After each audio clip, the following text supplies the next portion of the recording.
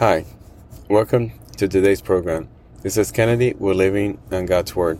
Today we're going to be reading Psalm chapter 92 from the Jesus Bible NIV edition, review key takeaways, and end our session with a prayer.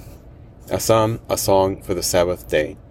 It is good to praise the Lord and make music to your name, O Most High, proclaiming your love in the morning and your faithfulness at night, to the music of the 10-stringed lyre and the melody of the harp. For you make me glad by your deeds, Lord. I sing for joy at what your hands have done. How great are your works, Lord! How profound your thoughts! Senseless people do not know, fools do not understand, that though the wicked spring up like grass and all evildoers flourish, they will be destroyed forever. But you, Lord, are forever exalted. For surely your enemies, Lord, surely your enemies will perish. All evildoers will be scattered. You have exalted my horn like that of a wild ox. Fine oils have been poured on me. My eyes have seen the defeat of my adversaries.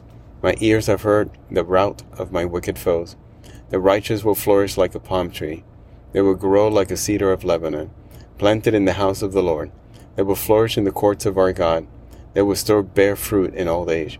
They will stay fresh and green, proclaiming the Lord is upright. He is my rock, and there is no wickedness in him. This is the end of Psalm chapter 92. So here again, Psalm 92, we see David praising the Lord, making music to his name, the Most High, proclaiming his love in the morning and his faithfulness at night. So Lord, let us pray. Father, thank you for your amazing love and for making us in your image, for giving us such an amazing purpose for our life. Lord, we're nothing, but with you and the purpose you give us, we're everything. Lord, you are forever exalted in our eyes. Lord, protect us from our enemies and the wicked ones.